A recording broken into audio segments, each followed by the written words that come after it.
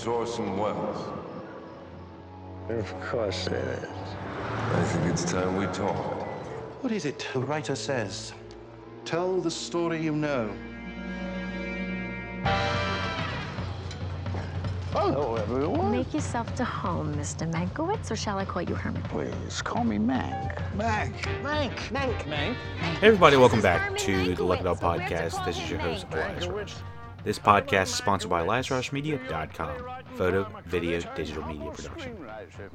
Today we're discussing Mank 2020, an American biographical drama film about screenwriter Herman J. Mankiewicz and his development of the screenplay of Citizen Kane, one of the most notorious movies produced in 1941 alongside Orson Welles.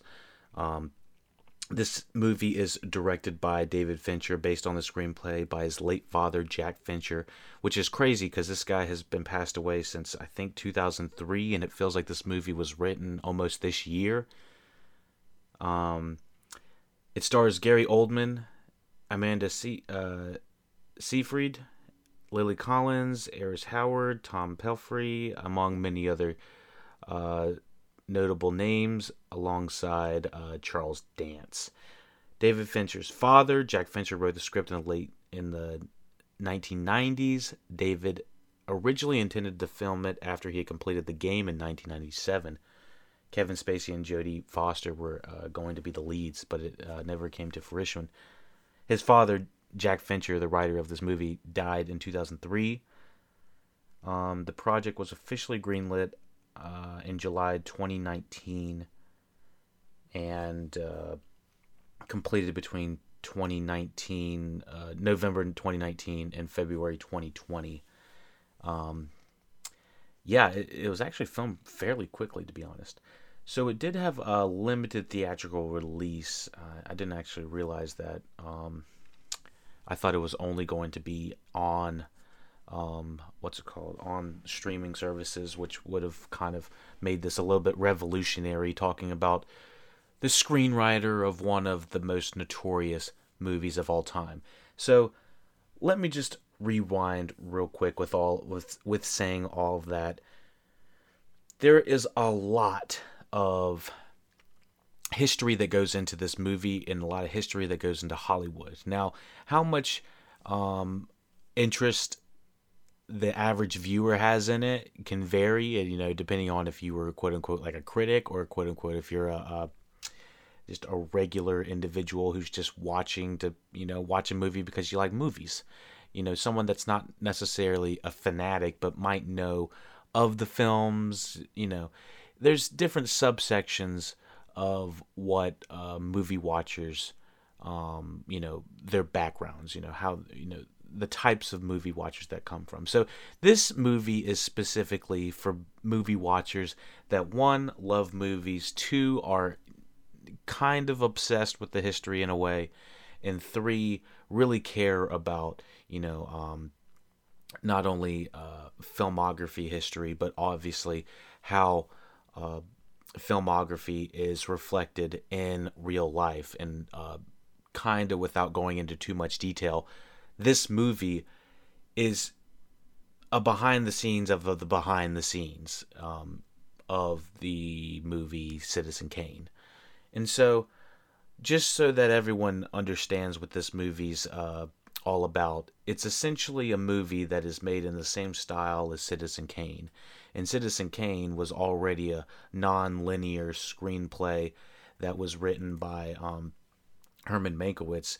This movie is loosely about how Herman Mankiewicz came to fruition of William Randolph Hearst, I think his name was, and basically the characters he came up with in Citizen Kane and how he was influenced by it. But ultimately, this movie, so there's two separate things. There's what I thought this movie was going to be about, and then what this movie ended up being about.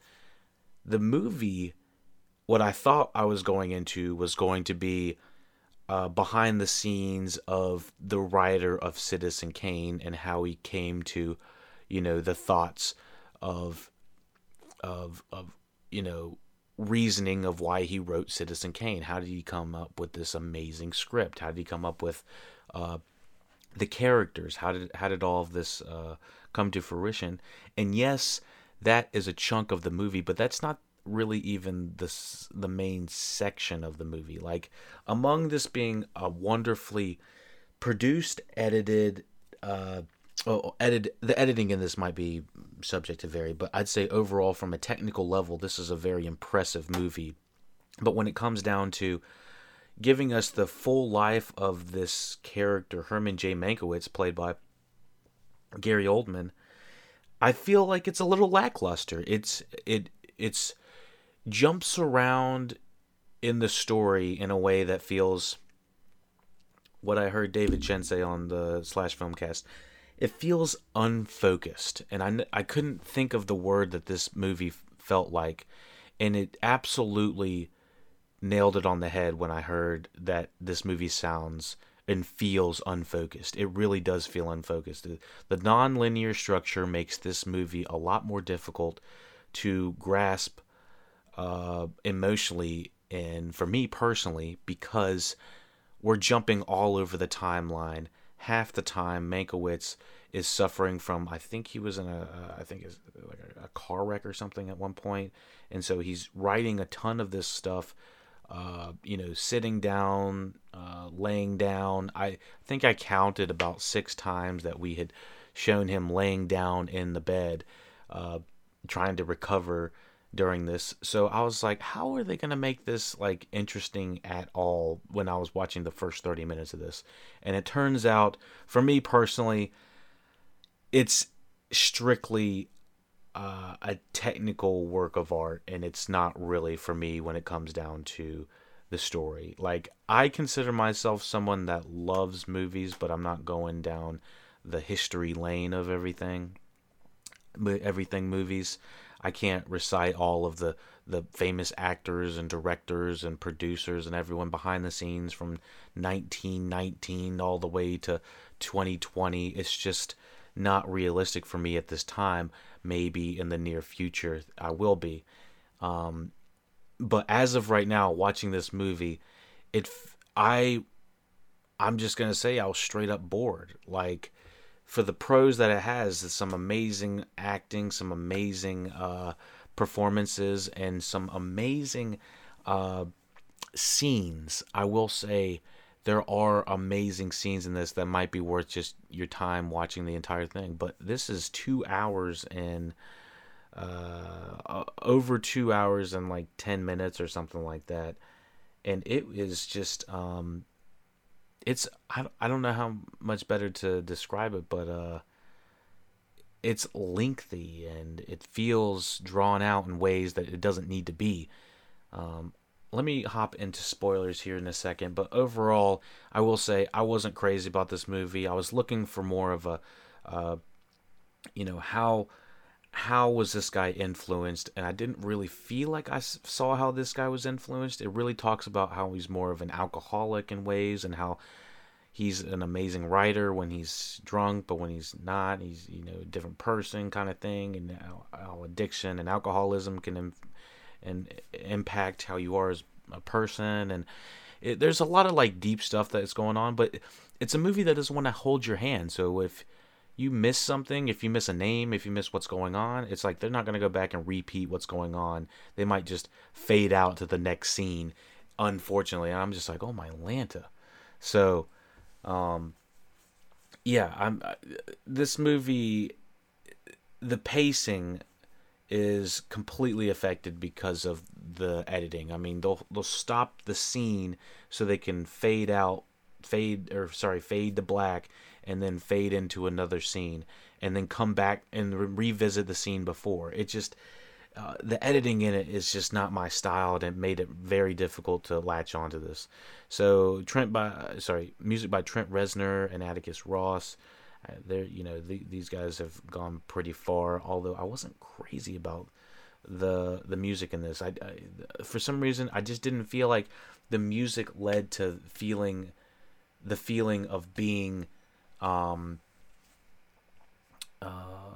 rushed, and I felt like this movie was trying to say, yo, he only has 60 days to do this, and he is not doing it. He is not writing this really important script. You need to push this guy. So I felt like a combination of mixed feelings, trying to understand what was going on with this. Now, the cinematography by Eric Meiserschmidt. He was the cinematographer for. He's been the cinematographer for Fincher for a while. Gone Girl, Mindhunter. He shot some episodes of Legion. Okay. Fargo. Okay.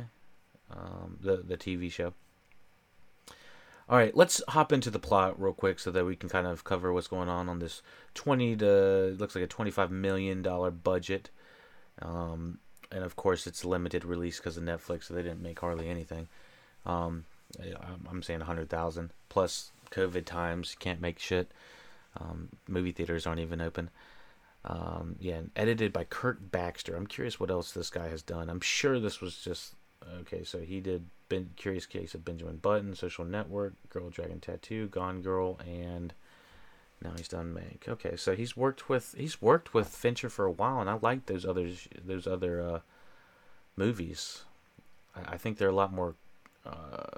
I think all of these movies are better with editing than Mank is, unfortunately. Let's see though. And of course, this is just me. A lot of people are gonna look at this and be like, "How are you looking at this?" and saying all this stuff. Well, it's like I can only review it off of the first time I saw it. In my opinion, it's like I can go back and watch it a few more times, and I'll give it maybe a different rating. But I don't think it's going to improve much more upon this first time, because I was just like, I had to sit down and watch it it took 2 or 3 sits to sit down and complete the entire thing. So it's like, I was ready for it to leave. I was ready for it to get off its high horse of this, thinking that I really cared about this guy, and I do for an extent, but I don't feel like it hooked me in a way. So that's my ultimate problem. It didn't give me a proper hook. So let's talk about the plot real quick. Here are spoilers.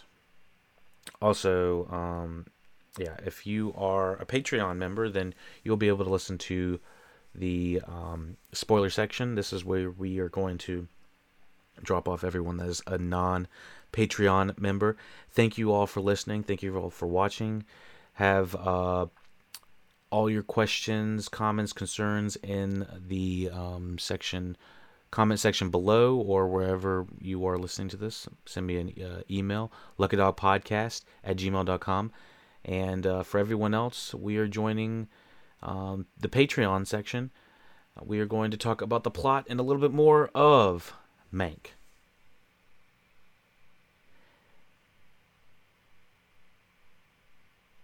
In 1940, Orson Welles is given complete creative freedom for his next project at RKO.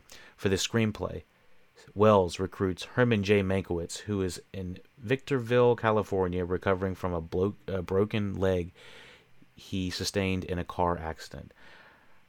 The way they show the car accident is shown in the same way of like an old style. They like cut to black kind of thing, and all of a sudden he's just like being pulled out of the car.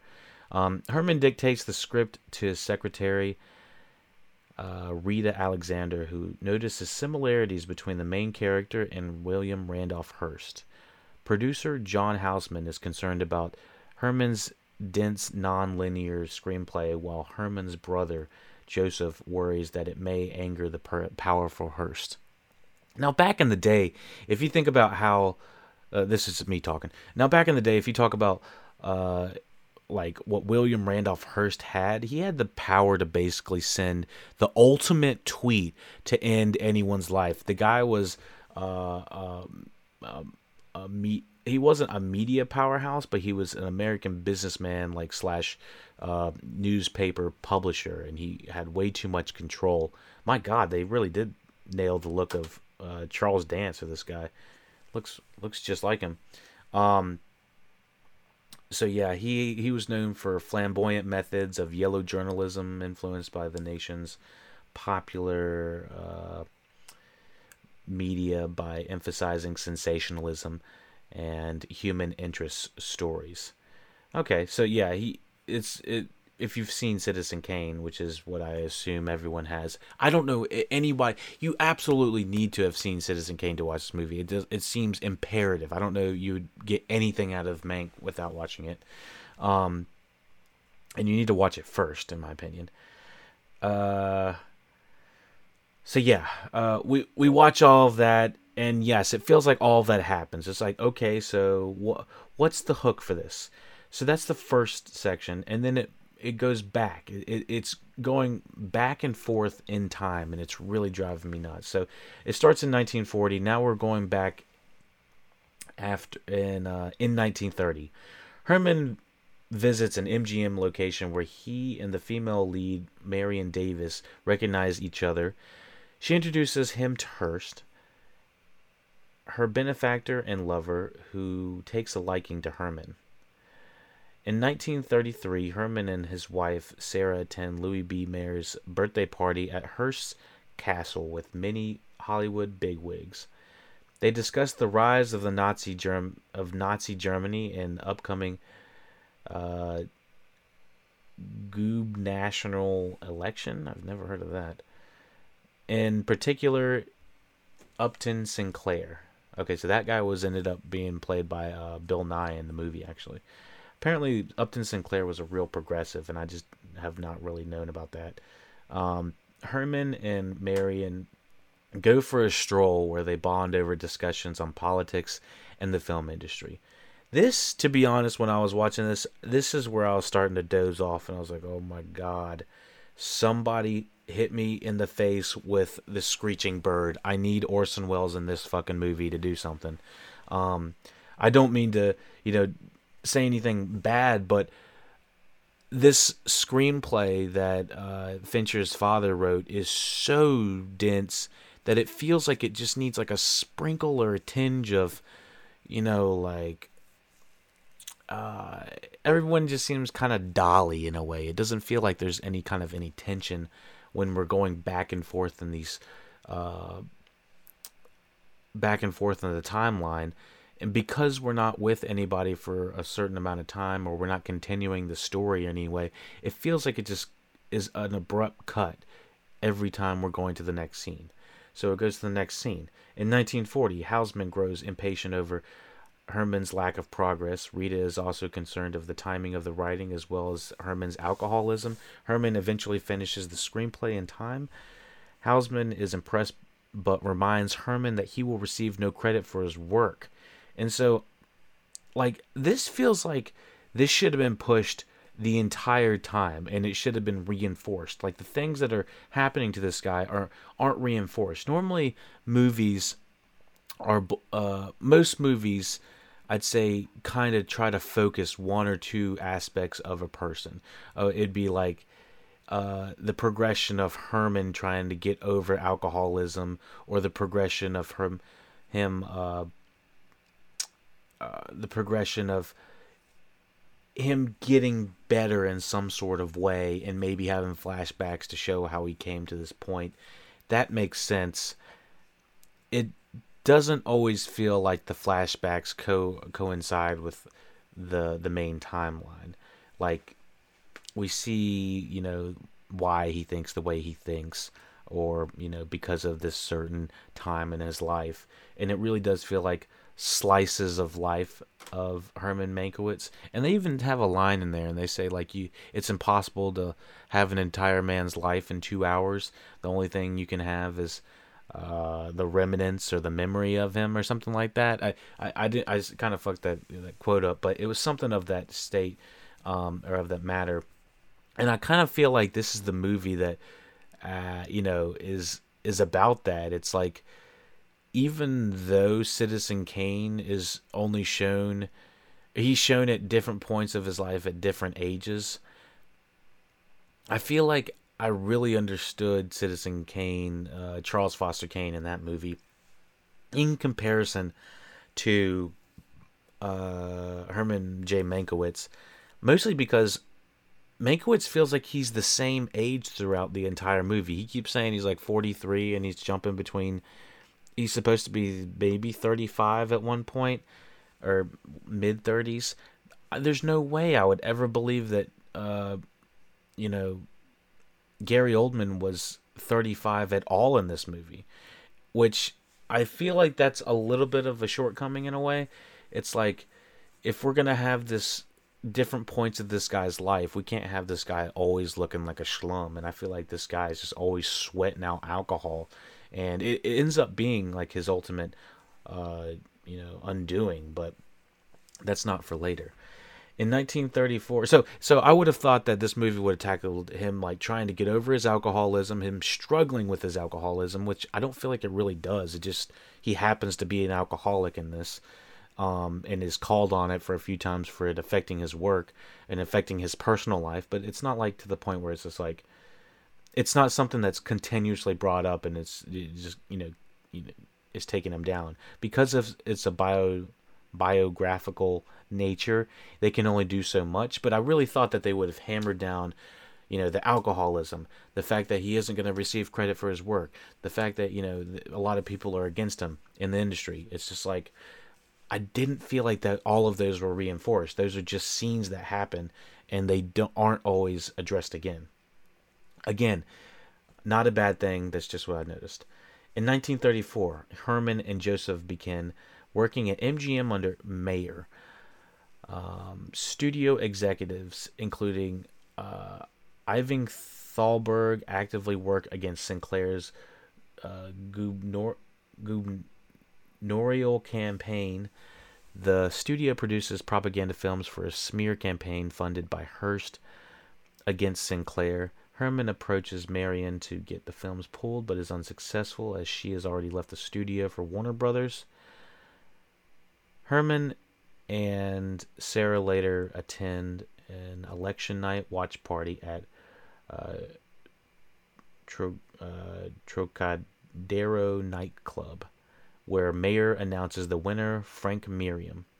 Herman's colleague, director Shelley Metcalf, shoots and kills himself after being diagnosed with Parkinson's disease and guilt-ridden over his role in the smear campaign in spite of personally supporting Sinclair.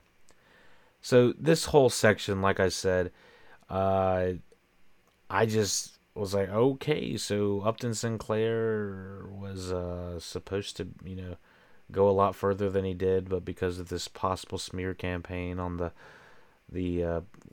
with the films and stuff like that, there wasn't like a second I watched this and I was like, all right, this guy is definitely suspect and he's probably going to shoot himself, unfortunately. And I just felt like there wasn't any pacing. There's something about like the abruptness of like, all right, all of a sudden Mankiewicz has got to stop this guy from killing himself, and then she's like, oh my god, he gets the bullets. He shows up at that dude's Shelley Metcalf's wife's house, and she's like, oh my god, he had the full box. It's like I felt no surprise with the fact that we cut to a just outside shot and he's shooting himself. It's just like, I don't, the outside of the building that he was in, I was just like, this is not surprising at all. Something about how fast it happened, how predictable. It's just like, all right, this is just like, really, Mank, you're not gonna walk the guy back. You're gonna leave him there doing whatever. It's like, all right. In 1940, Charles Leder picks up the screenplay from Herman to deliver to the studio. Joseph visits Herman after reading the screenplay and warns him of Hearst's reaction and how it might affect Marion. He does, however, believe that it's the finest thing Herman has ever written. Marion also visits and does her best to persuade Herman to change screenplay, but no avail. She tells Herman she will try to stop the picture from getting made. And clearly we can see that I just felt like there should have been... I don't even know, to be honest, what there should have been. I'm like I said, I'm not behind the camera and I'm not behind the script, but the thing is, I feel like it should feel like a stab in the back what Mankiewicz is doing to Marion, I feel like if he's really saying this terrible stuff about William Randolph Hearst, or if he's really making him look like shit, and Marion is kind of like collateral damage on the side, I wanted to feel more or less like he was hurting a friend, and I feel like everyone's just like, you know, I'm sorry, you know, it was a script. What can you do? It's a movie, it's a film, it's a picture box thing. I don't know exactly what to place it as, you know. I couldn't. It's a little bit difficult for me to really just place it. I'm just like, they could have done a little bit better. In 1937, Herman crashes a party at Hearst Castle where he drunkenly pitches the idea for the film where he will go to write in 1940, offending everyone present, including Hearst, Mayer, and Marion. Mayer reveals that Herman is on Hearst's payroll and compares him to a court jester. Hearst tells him an allegory about a monkey and an organ grinder and sees him out. And so the allegory of the monkey and an organ grinder, first of all, the technicals of this shot, I really enjoyed the shots of Charles Dance leading him out, and then carefully explaining the monkey and an organ grinder. You know, the monkey is he's just one part of a bigger piece of this whole thing. Mankiewicz is just one part of a bigger piece of this whole studio system. In 1940, despite the pressure from Hearst, Wells is determined to make the film and intends to rewrite without Herman. He visits Herman and offers a buyout from the studio. However, reneging on terms of his contract, Herman demands credit for the script, declaring it's his greatest work. Wells is upset and tells Herman that he has gone to bat for him before leaving angrily. Herman ultimately receives joint credit with Wells, and the two win the Academy Award for Best Original Screenplay for the film 2 years later. I believe that it said that Mankiewicz ended up dying about 10 years later after he had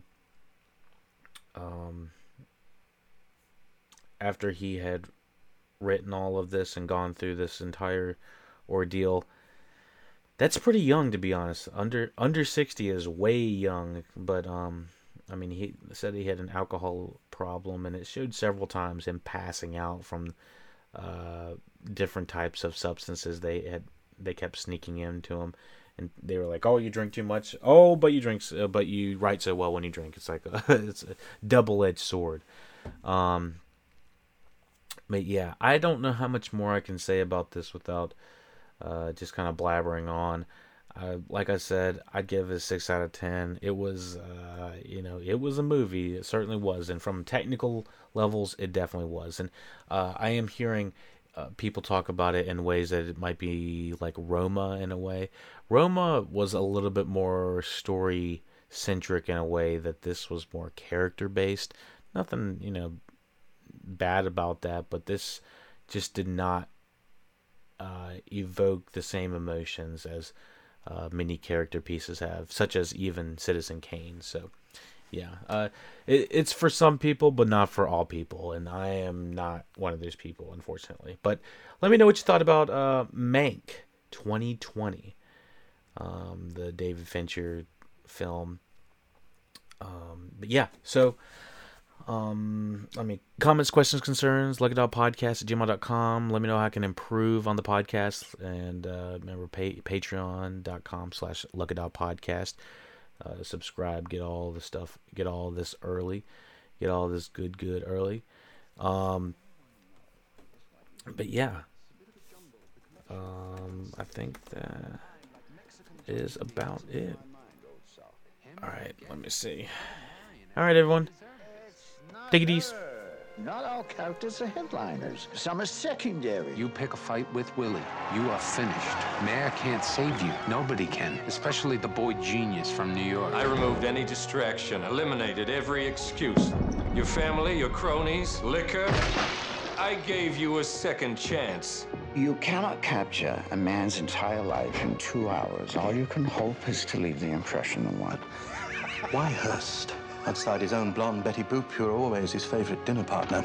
Are you familiar with the parable of the organ grinder's monkey?